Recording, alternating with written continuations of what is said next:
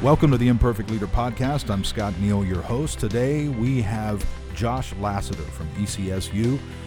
Josh is doing a fantastic job at ECSU, helping to lead the financial department there and many other things. You'll learn a lot from Josh. He's got a great story and a very interesting interview. So sit back today and relax and learn from Josh. Before we get to the interview with Josh, we have Juan Ortiz coming up next week on the podcast. Juan is the owner and operator of our local Chick-fil-A here in Elizabeth City. So I know you will enjoy that interview as well.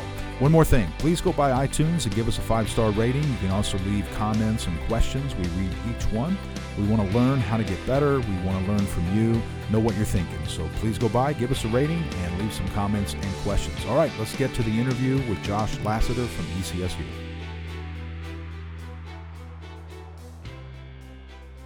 Welcome to the podcast, Josh. Thanks, Scott. Glad to be here. Yeah, I'm glad you are. There's a lot of people listening who are not familiar with who you are, what you do, what you're about. So we'll get into some of that in just a minute. But let's go back a little bit to your family. Tell us a little bit about yourself so people can kind of get an idea of who Josh is. So your family, where you grew up, just give us a little background. Sure. So I grew up here in this area, the town of Hertford, so about 20 minutes west of Elizabeth City, where Forest Park Church is located.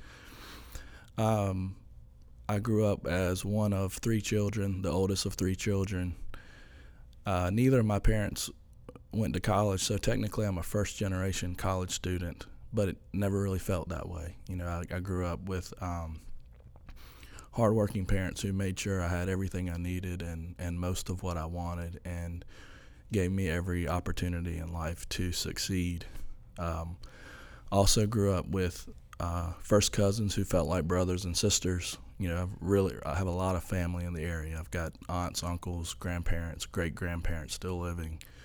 Probably 50 to 60 family members who are first cousin, aunt, and uncle or closer within a 30-mile radius. So family's always been an extremely important part of my life.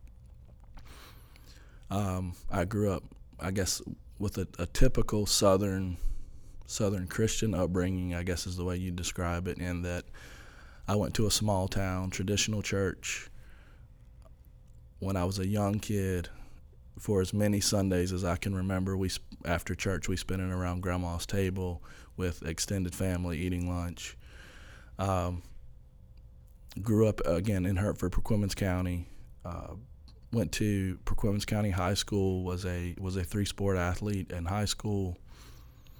Graduated. Now, what did you play? I played basketball, baseball, and football. Okay, so you're busy. Busy, yeah. You know, all day, every day was school, and then after school was another 2 to 3 hours of practice or a game.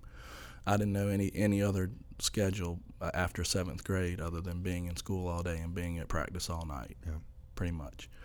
But it was what I loved to do. I mean, because most of the time I was spending time with my friends or with my cousins who were on those same teams and just had a ball.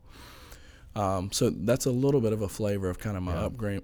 You had a great childhood. Great. Yeah. Yep.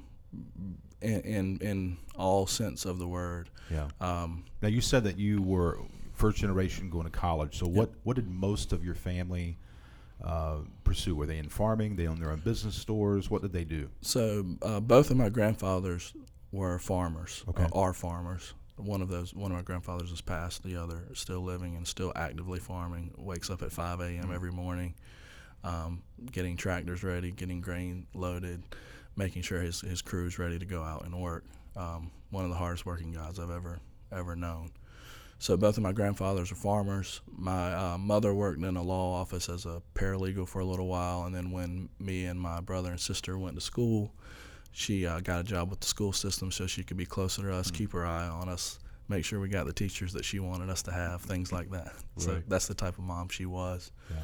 So that's kind of the career path for those folks. My father worked at Norfolk Naval Shipyard for 33 years, just recently retired in the last year, but started off as a pipe fitter on one of the ships. He tells me making $4.99 an hour, and worked his way up to being responsible for all the maintenance planning for 12 aircraft carriers when he retired. So did really well for himself, especially considering the lack of education. When his job gets filled now, it'll get filled with someone who has a master's degree in engineering and that sort of thing. So that's amazing.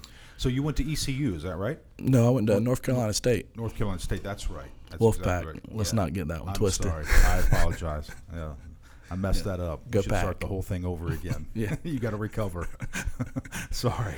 That's right. So you went to State, and you got your undergraduate degree in accounting, and sure. You went and got your MBA too. Correct? Right. So all from State. Is all that right? from State. Okay. I've 3 degrees from State. They've got all my heart, soul, and money. So and your money. Yep, and my money. Right. So yeah. Now, why did that's very interesting. You grew up in a small town, the heritage of farming, and obviously your dad, did not get the formal education, although very intelligent, very successful. Why did you pursue business? What was going on? Was that something you always wanted to do, maybe as a young child, or did you find that out after you went to school and thought, hey, I really have a knack for this? How did that come to be? Well, the concept of math and numbers and finance always came very, very naturally to me. It was something that just clicked from a very young age. It made sense to me very early how numbers work together. I can tell you the story of my great-grandfather, who's no longer living, but lived up until I was 10 years old. When I was 4 or 5 years old, I would spend Sunday afternoons sometime with him trading quarters for pennies and dimes for nickels, trying to understand that 10 pennies weren't worth the 1 quarter if we went down to the store and I got ready to use them. And so he taught me in that way at a very young age, and it was just something I was drawn to. And with kind of math and financing just being natural, I kind of was drawn to that career path, drawn to that degree path, because it was a strength of mine. It was something that was just very natural to me. Yeah, so you graduated with your undergrad, went in and get your master's. Now you have 2, is that right? That's right. So normally these days, if you're going to get a master's in accounting, you stay 1 year after your undergrad and just do it. You don't go to work. You right after your undergrad, you go right into it.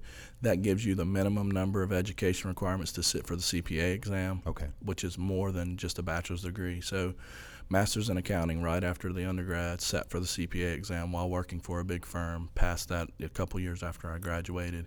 I didn't go back for the MBA until I started working at Elizabeth City, so I went for the MBA about 5 or 6 years after I graduated. And you finished that a couple years ago? 2015. 2015. Great. Yes, sir. All right, so now you're at Elizabeth City State University. Right. And what is your position there? What exactly is your job title and your responsibilities? What are you hired to do there? Sure. So I'm the Vice Chancellor for Business and Finance. That's my official title. I've been in that role for almost 4 years, but I've been at the university for more than 7 years. All right. So I held some other director roles previously while at the college, but the position I'm in now is Vice Chancellor for Business and Finance. And so that's a leadership position that sits on the Chancellor's cabinet. I report directly to the Chancellor for the university, and I'm responsible for a range of functions that include budget and planning, your controller's office, which is your accounting of your resources and working with auditors to make sure that those things have been spent correctly, your purchasing and procurement department. Something that you might not typically associate with a Vice Chancellor for Business and Finance position is I'm also responsible for all facilities management. So managing facilities, managing custodial services, managing grounds, managing the bookstore, the cafeteria. Yeah, all those auxiliary that falls functions. under your responsibility. Yes, sir. And I by no means am the direct supervisor of those. I have leaders that report to me that are responsible for those units, but all of that falls under my purview. I'm responsible for it. I'm accountable for whether those units are succeeding or failing. Now, since you have been at ECSU, a lot of changes have occurred. Sure. I mean, there's been staff changes and chancellor changes, and right. you've stayed through all of these last 7 years and watched all the changes. Has right. that been pretty challenging to just? I'm sure every time a chancellor comes in, somebody else takes a new position. You've got to right. get acclimated to the new person. Right. How do you kind of balance that? Well, I think the main thing is, first of all, it is challenging. Yeah. Right? It is without a doubt. to some degree disruptive to the organization, just because it's hard to gel around a set of priorities.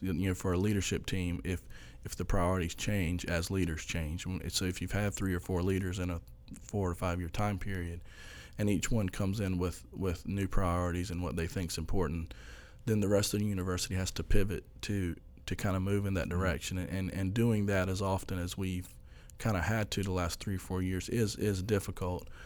I think the way you balance that is one, being really comfortable and confident in what you're responsible for and continuing to do that well. There are baseline functions that have to continue. There are baseline services that have to be offered, and they won't change with a chancellor. A chancellor is going to come in and change strategic priorities, strategic direction of the university, but that doesn't change the fact that buildings need to be clean, that students need to be served, that the cafeteria needs to serve food in a safe environment, in a healthy environment. So just really owning what you're responsible for and continuing to do it well, despite the turnover, is I think been very important. Yeah, so that would be the advice you would give to someone, because no doubt there's someone listening who's right in the middle of a change. Right. They're not the leader of the entire organization. Right. They work at a hospital. They're at in an office setting, and the office manager has recently been changed, or the president's come in, and each person who comes in, like you said, it's somewhat disruptive. I don't think the new person is attempting to disrupt everything, but just having a new personality, at the helm changes the flavor, the feel, the culture of the institution. Right. So your advice to that person is maintain what you're doing, do it well, know your job, be confident, and just keep moving forward while these changes happen, and some of that will eventually level out. Right, and don't be don't be one of the fires that leader has to come in and put out. Be stability for them. Be something that they know when they lay down at night that they don't have to worry about. Now, how would you define a fire? Is that the complainer, the person who's just criticizing the new leadership? So we're lucky in that this most recent transition is one that is of choice. It's one where Chancellor Conway is retiring. Mm-hmm. It's of his own volition to step down after 45 years of state service, and we've got an exciting new leader coming in. We've had a really good transition period where they've worked together for a few months, and so this transition is much different than the last 3 or 4 that I've experienced. So not as much risk, not as much to worry about this time. But in previous times, the leadership change was coming as a result of something being, something needing to be fixed, or something that needed some acute attention of a leader. And for Elizabeth City State, that's been enrollment management and admissions for the past few years, and solving the issue of how do we get more students in. Back 5 or 6 years ago, it dated back to some issues related to public safety and the police department and things like that. So there's always probably something that you'd categorize as a fire that leader's going to come in and have most of their attention on. Yeah. And I think the best thing you can do as a leader reporting to them is allow them to have their attention on what needs it, and not have their attention on something that should and could be stable. Don't be a reason that leader has to drain more energy. Time, resources, energy, right, because they're coming in for a reason, and it's not you. Don't let it be you. Right. Don't be part of that problem. That's great advice. Yeah.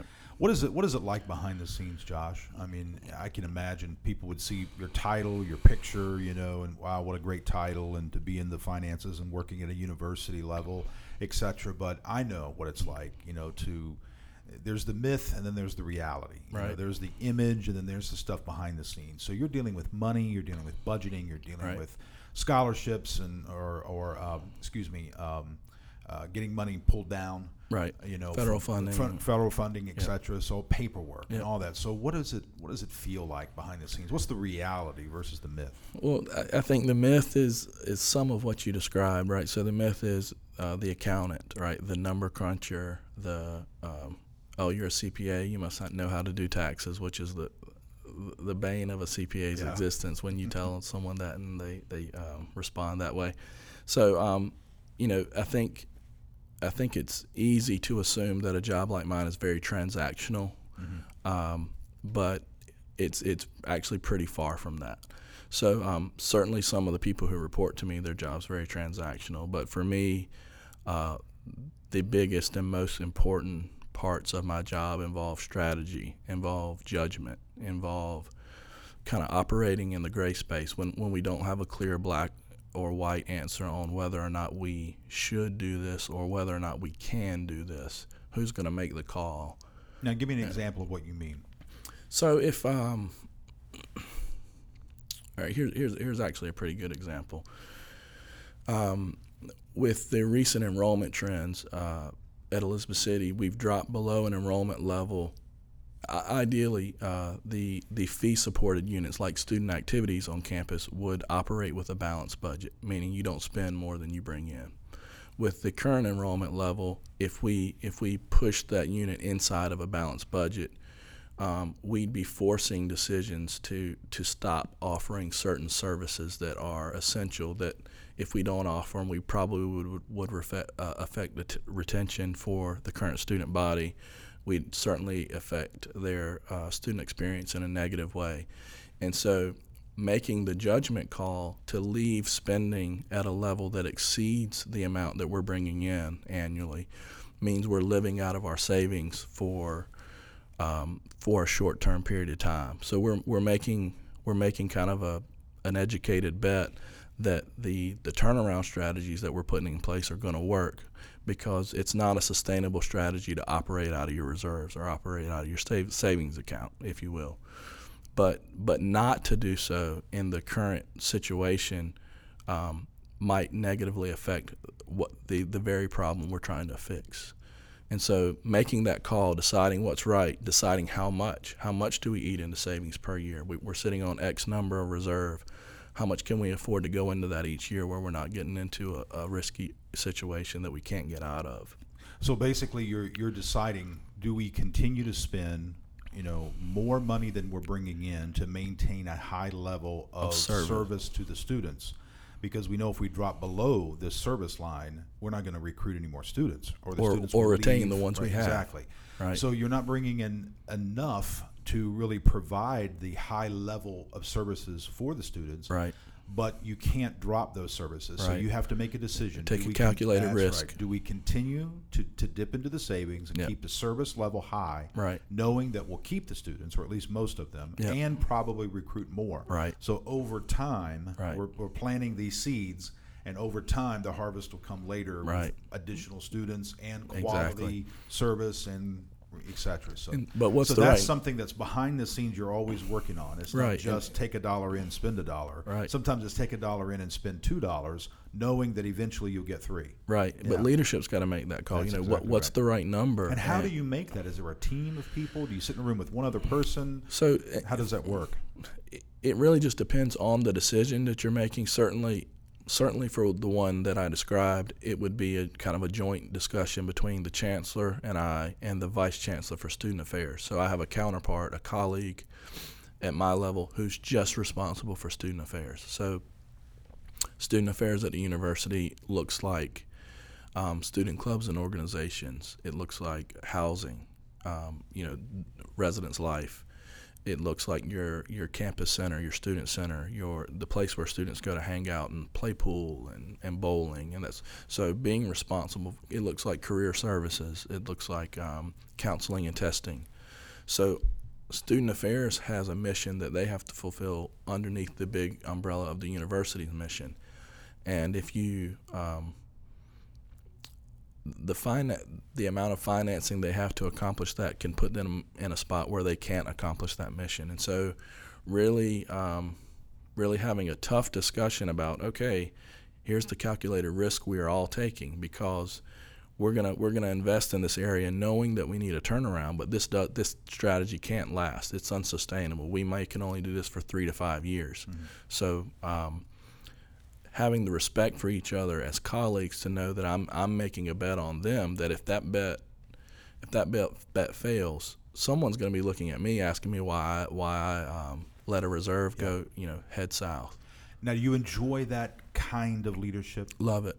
So that's thrilling and exciting that you're in that crisis moment making those decisions. Well, just not so much that it's crisis, although I don't mind it, but really thinking through what we're trying to do and not just following the same. The old adage would be have a balanced budget. Right. Of all, regardless of all circumstances, force them into a balanced budget. The economics of where our university is won't allow that right now. I think we'd be failing on our overall strategy to grow if we forced ourselves into the basic model. Risk is required. Yep. You've got to do some. So you like the aspect of risk. Yep, and analyzing what risk is appropriate to take and why. And now I'm sure that you wrestle through, or at least I think you will wrestle through you know as well as I do as a leader in making these risks. If the risk works, you take the risk and it's successful, then you get, of course, all the credit. If the risk is taken and it fails, sometimes you get all the blame. And there's many other things at play. It's not just you, but that's part of being a leader. Right. You take the risk, it works, awesome, you did a great job. You take the risk, doesn't work, then of course, you lost. So you lose. So a lot of people we watch maybe who get fired or removed from a position. Right. And we think, well, they must have been a terrible CEO or they must have been a terrible chancellor. And sometimes that's not true. Right. They did the best they could with what they had, took a risk, and it didn't work. Right. In another situation, they could have taken the exact same risk, right. maybe with a different player, a few different people involved, and it could have worked greatly. Right. And they would have been considered brilliant. That's right. Yeah, so it's a fine line sometimes. That's yeah, great. I agree with that. And it's I think the important thing when you are taking risk, especially kind of large strategic decisions, is to two things. One, make sure you document really well why you did what you did, because if you take a risk and if it fails and there's no trail of evidence as to why someone would have made that decision or could have made that decision, you're going to look even worse than you could have. But if someone goes back behind what you decided and looks at all the facts and say, hey, given all the circumstances, I probably would have done the same thing and it just didn't work out, that's a little bit better position to be in. But also communicating as practically and as effectively as you can to the teams that are part of the risk that you take, part of the strategy that you're taking on. So if we're in the example that I gave, student affairs and the budget office both need to be the staff in those areas need to be keenly aware of the investment we're making in them. That should drive motivation for the staff to know, hey, we could have a budget that's $200,000 to $300,000 less than it is right now, but they're investing in us to turn this thing around. And so then they sense some sort of ownership in that, whether they were part of the decision or not, and some of them will be part of the decision, letting them know the context of the decision and kind of what's at stake, I think is an effective. So be as transparent as possible, not only with your team, but also with the professors, the other leaders who are not necessarily direct reports to you, and also even the student body. Right. Somehow to let them know, hey, we're looking out for you. We're doing our absolute best to take this to the next level. It's going to require some risk, but we're all in this. We all have skin in the game. That's right. We're all putting something out here because we believe in you and we believe in the future. That's right. That sense of just vision, and the future is better than yesterday. That's right. It's funny you should mention that sense of purpose and excitement. That's right, and it's funny you should mention that. So I have a meeting later today with the president of the Student Government Association to go over exactly what we've just talked about here in the example. So the way you mentioned communicating to students, the way we'll do that is through their formal elected officials. We'll sit down with their leadership, talk with their leadership as much as we can about the situation and what's going on so that they know. And then our expectation is that the Student Government Association will then communicate with the student body at large in a means that's effective and appropriate. Yeah, that's great. Josh, would you say that there are many times decisions are made behind closed doors in an official meeting? I'm not talking about ECSU. I'm just talking about in companies, churches, any other organizations. And these risks are taken. They're doing the best they can to put their heads together, crunch numbers, work through the data, etc. They take what they see as a calculated risk, and it is a calculated risk, but they do not communicate it to the people below them. And the appearance from the student's perspective, or from the guy that's down the flow chart toward the bottom, He just sees crazy decisions being made, and that can create that water cooler, around the water cooler talk. They're wasting money. They don't know what they're doing. Right. And if they would have just taken a couple of more steps and communicated to the people, I think there could have been more buy-in. Would you agree? I'd agree with that. Yep. And there's different ways to communicate what you want to get across to the organization or to whatever unit you're making decisions for or on behalf of. I think most of the time, there's kind of a cascading effect of communicating what's appropriate to your direct reports and then just making sure that they plan to have a similar meeting with who reports to them. Other types of things can be communicated with an all call, kind of an all hands call. But I think relationships are important. So I think sometimes, especially big decisions, hit people cold if you bring everybody into a big room and say, "Hey, here's what we're doing." That I don't know that always works the best because there's a level of disconnect. If there's two managers between me and someone and we don't interact super often, then hearing something from me cold could have the same effect you're describing of, hey, this has been decided without me. Whereas if it's passed down through leadership and ends up being communicated to that staff level person from someone that they've established a level of trust with, a leader, a supervisor that they've established a level of trust with, who knows how to communicate most effectively with their own employee. So I'm hearing you say there can be a great disconnect by just bringing all the employees into a room, let the chancellor come in and talk about the vision for the next year or two. There can be. It doesn't mean that there always is, but there can be a disconnect because there's no relationship between the new person hired and the chancellor or the CEO. I think both have to happen, right? I think the decision, like you say, will probably be made by a small leadership team at the highest level, but the expectation then after that is that it's being communicated effectively through the organization, through the appropriate channels, so that when the chancellor or the leader or the president or whoever is leading the company or the organization, lead pastor, when they're telling everyone, it really shouldn't catch anyone off guard. Right. I don't think it should be the first time, particularly if it's negative. Right. So what is your advice to those who are, a concern I think that some of the top leaders would have in an organization is that, you pass the information to your second in command and you lose a little bit maybe of the warmth or vision. It gets passed to the third, gets passed to the fourth. By the time it gets to the student body or by the time it gets to the people sitting in the pew, some of that warmth and vision and passion gets lost. How do you keep it warm and vibrant through the levels?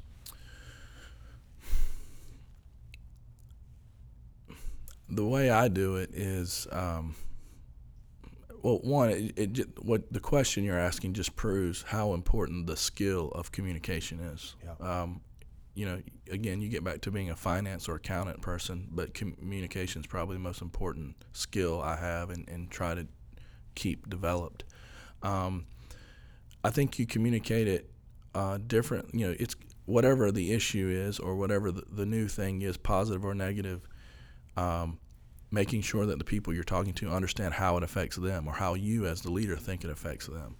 If we're talking about, let's just say we were talking about the university's doubling down on customer service, everything that deals with customer service and interaction with students is our top priority. The way I see that kind of translating to my unit is, okay guys, I've got 5 leaders that report to me, 3 men, 2 women, 2 men, 3 women. But I sit with them and we talk about, okay, how does this apply to our area? Some of us don't interact with students at all on a daily basis. So let's think about if the university's vision is we're doubling down on customer service, we know we interact with students in student accounts. When they want to know what their balance is or what they owe, we have a direct interaction with them. We know we directly interact with students with how we maintain the facilities. And we know we directly interact with students on how we manage the bookstore and the cafeteria, where they come to eat every day. A student probably doesn't know that we got a clean audit for the past 7 or 8 years, and probably doesn't really care. It's important. It's a foundation of being a good organization to have the integrity and show the ability to be compliant. A student probably doesn't know or care whether or not we had a balanced budget this past year or whether we managed the finances appropriately. They're going to judge their experience on the interactions we have with them. So if the top level strategy is to double down on customer service, one, let's identify where we do that. Let's identify where we have a part in that. And then let's think about how do we invest in that experience? Do we need more staff in those areas? Do we need to spend more money operationally in those areas? So that's not necessarily the same conversation I had at the cabinet level, but it's the same theme, it's the same message, and my job is to say, all right, team, how does this apply to us? How do we want to strategize about implementing kind of a new edict or a new priority, and how do we see it affecting us? See, I think that's another one of those reality versus myth of accounting. Yep. Is the importance you place on communicating well. Yep. It's not just getting in a room and crunching numbers. Right. You've got to communicate. Yep. Every single step of the way. You've got to communicate effectively, clearly, passionately, right. To keep your team on board and all moving in the same direction. Right. And that's a constant challenge. Yep. Yeah. What would you say right now, Josh, is one of your most challenging roadblocks, to getting to the next level, personally, professionally, just kind of where you push yourself right now, where you are, in your position? What do you see as kind of in your way that you're trying to navigate around, work through, take apart, put together in a different way? What's going on? Personally, I think I probably need to do, if I'm being candid, I probably need to do a better job at work-life balance and drawing boundaries between work and personal. Are you talking about bringing some of that work home and learning how not to do that, or are you talking about just so many extra hours? Yeah, to some degree, just my job's one that's going to require a lot of hours, and it's what I signed up for, and I get it, and don't have a problem with it. But I think I found myself recently not drawing clear boundaries about when I'm going to do that, when I'm going to bringing work home is probably a reality. Yeah. On average, I'll probably work 45 to 50 hours in the office and then another 10 to 15 at home. But deciding that 10 to 15 at home is going to be after everyone goes to bed, right, as opposed to letting it kind of mix and linger into dinner or time where the kids are there and I'm on a computer, or personally getting a little bit better at drawing the clear boundaries of when my time with them, it's 100% with my family, and when I'm working, it's 100% on that, as opposed to letting things get a little gray. That's something I can work on personally, want to work on personally, and I trying to do that. I think we're all pretty much there. And I can't say that for everybody, of course, but that's something I have to constantly work through. When do you turn it off? Right. Because if you're a leader and you've got passion inside and you've got vision for the next level, and you have goals and dreams and all these different things, how do you flip that off? It's present with you everywhere you go. And I could be in a conversation with my family or friends or whatever, and I'm still thinking in the background all these things I want to talk to people about, or write or speak on, or whatever, or read. And it's not really a drag for me. I enjoy it. I love leadership. I love communication. I love learning. I love reading. So I don't see it as, a necessarily a downer. Right. But when you're interacting with your kids and you're interacting with your spouse, and they've got their dreams and goals and things they want to talk about, sometimes it can. Sometimes I have been that downer to other people, right? Because the passion I have is not necessarily the passion they have, and you've got to learn how to turn that off, or at least turn it down, fade it down, so you can turn some other things up. Well, and that's a challenge. And you're right too. Like the doing what I do for the university never feels like a burden. Right. It always feels like something I'm excited about. Solving the next problem, or getting with the team and working through the next challenge, and that is the nature of a leader, right? So I the only time it feels a bit of a downer is when I can physically feel that it's pulling time away from my kids and my family. Then. So what do you? Tell me something. This will help those listening. How can you tell that? What's a symptom? What's something you just know you can tell? Okay, I need to unplug here. Usually it's my wife telling me I need to unplug. Right. There you go. I don't know. I mean, again, I could come home from work, grab a bite to eat, and get back on the computer and plow through just more things to look through, to think about, to strategize about, and I'd enjoy that just as much as I would sitting in front of the TV or going outside. But I guess you can feel it when if I decide to do that in a time that should be Scarlett's or Zadie's, those are my daughter. Yeah. Time that should be theirs, where I'm trying to get this email out, and I've got one of them hanging on my neck and the other one like crawling across my lap, and I'm getting frustrated. That might be a good time to just stop. Yeah, and I'm getting frustrated, right? I'm getting frustrated that I can't get this out, but what I should be frustrated about is that I've got the computer in front of me at all, I've got to do a better job. So that's what of you're talking about, the boundaries, just making very clear boundaries. Yeah. Well, I think most of us, struggle with that, and you learn.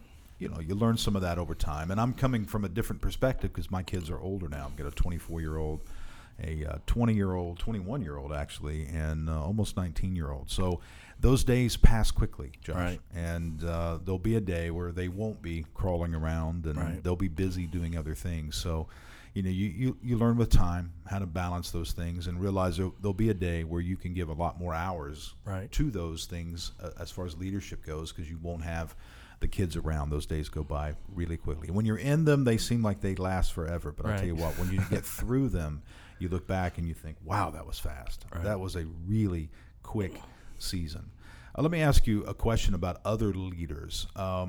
What are some leadership traits you wish you could see and find in more people? Because you're a passionate guy. You love to take, as we've just been talking about, risks and looking into the future and making things better. You ever just talk to maybe some young leaders or some people newly hired and just go, wow, I just wish you guys understood this or could get this. Some traits you wish you could find. Two come to mind that are really important to me. One is at least a willingness, if not a desire, to for accountability.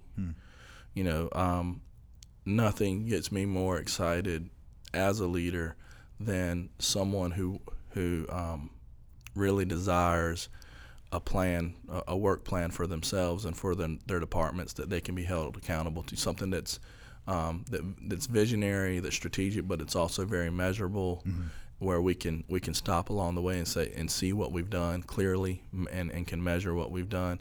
The folks that report to me that desire and seek that out, it's just a huge weight off my shoulders, but it's just very attractive as a leader to have an employee who thinks that way and kind of desires that type of interaction with their supervisor, because I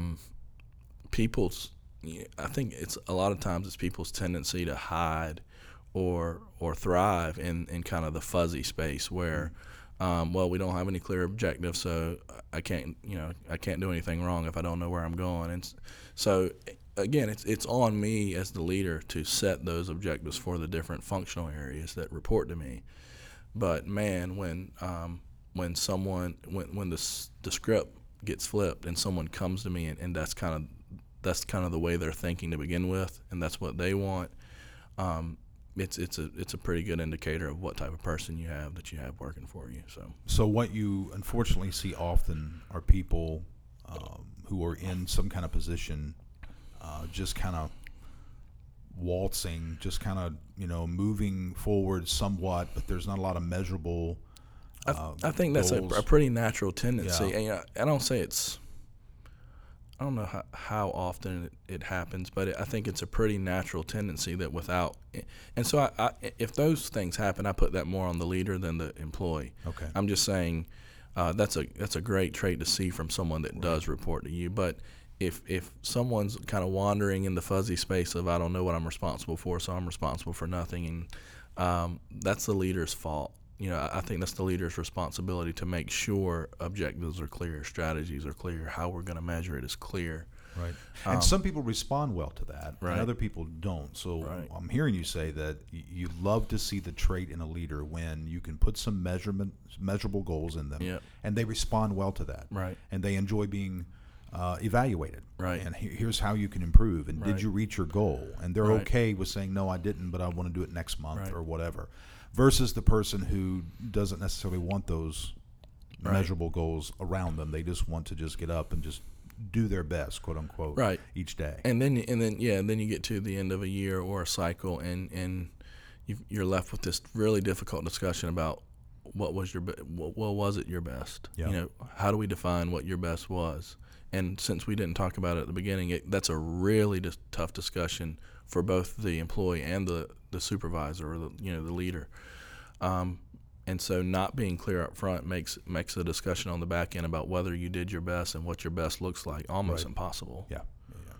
Well, Josh, if you had a room filled with young leaders, you had a bunch of 20-year-olds or so sitting in a room, and you had a chance to get up front and speak to them, what would you say? What are a few things that you'd say? Listen, guys, I know where you are. I was there, mm-hmm. and you've got your career in front of you. Yeah. Here's some things that I want to deposit into you. Here's some things I want to give you. Number one, I would say the most important piece of advice I could give is be willing to ask the embarrassing question mm-hmm. or the embarrassing questions. Be willing to be that person, the one who in a group setting ask out loud the question that you probably should already know the answer to. Maybe you should already know the answer to it.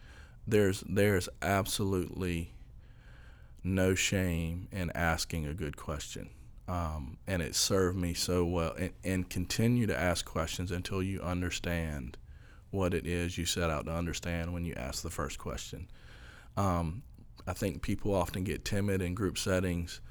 I think they get especially in a room of peers where everyone's kind of working in the same industry or same space, and maybe you go to a conference or a place where you're supposed to be learning, but you're around a bunch of people at similar universities or similar organizations who have a similar title as you.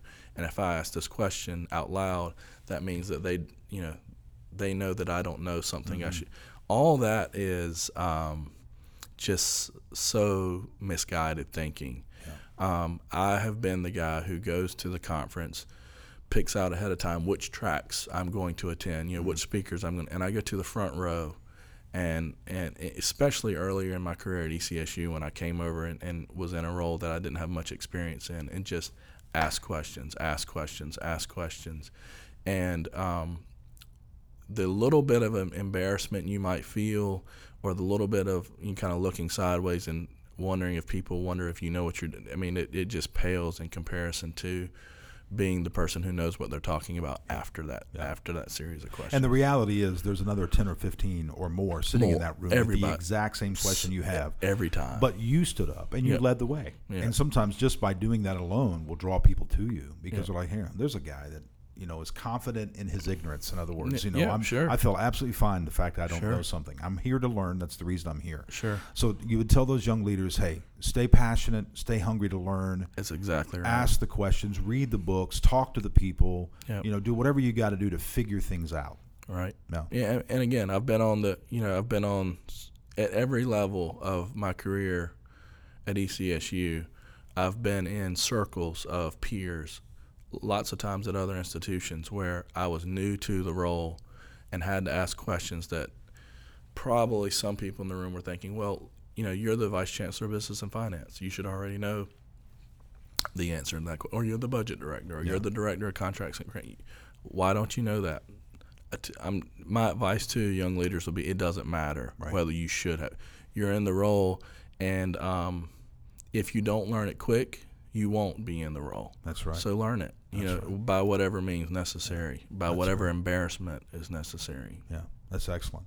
Well, let me change direction a little bit. We're kind of moving away from your professional side there at ECSU and the leadership roles you do. Occasionally here at Forest Park, you lead worship, and you do a great job getting up and singing and playing as well. Explain to us just the value, because, you're a busy person. like you just said, you're 45 hours, sometimes 50 hours in the office, another 10, 15 at home sometimes. Obviously, that's 60 plus hours a week. You're busy. You've got 2 small kids. You've got a wonderful wife. You guys are busy in all kinds of different things. She's doing her thing as well. But yet you find time to occasionally lead hundreds of people on a weekend into singing and worship and reflection. What's the value of that? Obviously, it's got to be a pretty high value to say yes to it. So tell me a little bit about that. Well, it's my discipline, right? It's the time that I give to God, that if I was staring down the barrel of a week, I know I'd want to give him that time, and then other priorities would take and shove it out of the way. And so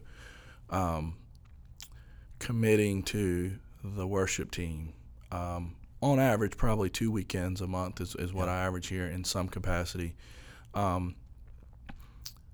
forces into my calendar the decision I would make in clear conscience, if that makes sense. So you put the verse up on the screen either this past week or the week before about where Paul says in Romans, the things I want to do, I don't do. The things I wish I didn't do, I do those. So being part of the worship team allows me to kind of have the discipline and structure to make God a priority, because I know in clear conscience that's what I'd want to do, but the world takes over sometimes, and so that's somewhat of a boundary. It is. Yeah, I'm going to give this time every month, right, and use my talent and skills outside the office. Play an instrument, sing. I'm going to do it. Right. So I'm going to put myself on a schedule. I'm going to commit to it. I've got a team looking at me, so I've got to do it. They're counting on me. Now, so that's the discipline side of it, and that's that makes it sound like more like work than it does worship. But I guess what I'd explain about leading worship here is it's really one of the joys of my walk with the Lord. It's one of my favorite parts of the week or the month, and something that the members of the congregation here at church probably either don't know or don't expect or don't think about is how much they impact us as leaders on the stage. So it's a pretty amazing experience to lead people, and you get the purview of seeing everyone in this church worship. Different ages, different places in life. And you're you see change breaking. In a service, you see walls falling, you see chains breaking, you see it on people's faces, and I know that a lot of people come to this church for the worship, but people impact us just as much as we impact them. That's awesome. Well, Josh, are you a movie guy, song guy, both? Probably more movie than song. Yeah. Okay. But both. Favorite movie? Doesn't have to be the favorite, but give me maybe a movie. Gladiator. With Russell Crowe. Yeah. Favorite movie. Great movie. Yeah. Why? I love the story. I love the fact that he was on top and then kind of wrongfully made his way all the way to close to the bottom as you can make it, and you get to watch for 2.5 hours of how he kind of fights his way back through pretty terrible circumstances, societal boundaries, and when he's standing there in the arena and gets asked to take his mask off, that's probably the best scene, and one of the best scenes in any movie. So. Yeah. Now, you watch a lot of movies? Yeah, sure. Okay. More animated recently than probably because of your girls, right? Yeah. So I get one daughter who's 4 and the other one who's almost 2. And you probably watch the same movie over and over and whatever over. Netflix has this month is our favorite. Yeah. So. All right, Josh. One other question. Just a very light question. Sure. What would you never get tired of eating? Because you told me about your mom's cooking and what you look forward to, and I'm just curious, what would you you'd never get tired of that? Probably her standard, like when we go and eat at her house on a Sunday for lunch, she does like just a full spread of most of the time it's like hamburger steak and gravy and mashed potatoes and green beans or whatever fresh vegetable from the summer and chicken casserole and some type of dessert and rolls and sweet tea and So probably I would just say my mom's cooking what she cooks on a standard Sunday. How often do you get a chance to go to her house? She probably cooks for me, my family, my brother's family, and my sister's family. So the group of us, which is 4, 8, 12, 14 of us, 1 to 2 times a month. Oh, my goodness. Well, if you've got that many people coming twice a month, one more person will not matter. Right. So I might just invite myself. Yeah, that's fine. I would enjoy that. She'll have enough. Yeah, she always does. That's great. Well, Josh, thank you for your time today. Sure. You're doing a great job at ECSU and leading the university, helping to lead, along with some other great leaders, trying to lead it forward. I know it's had a lot of challenges recently, but we're anticipating the best days for ECSU are ahead. And they are ahead because they've got some people like you working there and serving and taking some risks, calculated risks, and doing the best you can to move the university forward. So we're looking forward to what's going to happen next there. We are too. Yeah, and wish you all the best in what you do. And thank you so much for leading here at Forest Park in so many different capacities. And your faithfulness, your dedication, and leading our people into worship and helping to lead our band, etc. So, well, thank you. Yeah, I appreciate it. You are welcome. We're glad to have you a part, and thanks for taking your very valuable time, because I know you've got a lot of things on your plate today, and you've got a lot of things to do. And as soon as we're finished here, you'll head back and get some more things done. Sure. But you gave your time here, and there'll be some people who will hear this podcast and want to kind of look you up, maybe ask them some questions. I don't know. Sure. What's a good way for people to reach you? How to contact you? Sure. I think the best way is to reach out via email. Okay. You can look me up. I'm on the university's website. Right. But we'll put a couple links too right there in the podcast for people to get. But sure, what's your email address? jllassiter@ecsu.edu. You can contact me directly in my work email. That'll be fine. So if you have somebody else out there who's got even some, I don't mean personal accounting questions, but I mean, if they've got some things, maybe they're doing a business, they're starting some things, they've got some questions about how do you take these risks, you'd be happy to entertain those questions? Would love to talk through some of that, sure. Yeah, great. All right, Josh, thank you very much, man. Have a wonderful day, and thanks for being a part of the Imperfect Leader podcast. Thank you, Scott. Thanks again for listening to this episode of the Imperfect Leader podcast. As I mentioned at the beginning, please go by iTunes and give us a 5-star rating and share this podcast on Facebook, Instagram, and Twitter. Also, I'd love to interact with you. You can reach me by visiting scottneal.me or like my page on Facebook at facebook.com/scottnealonline. I'd love to know what you're thinking and answer any questions you have.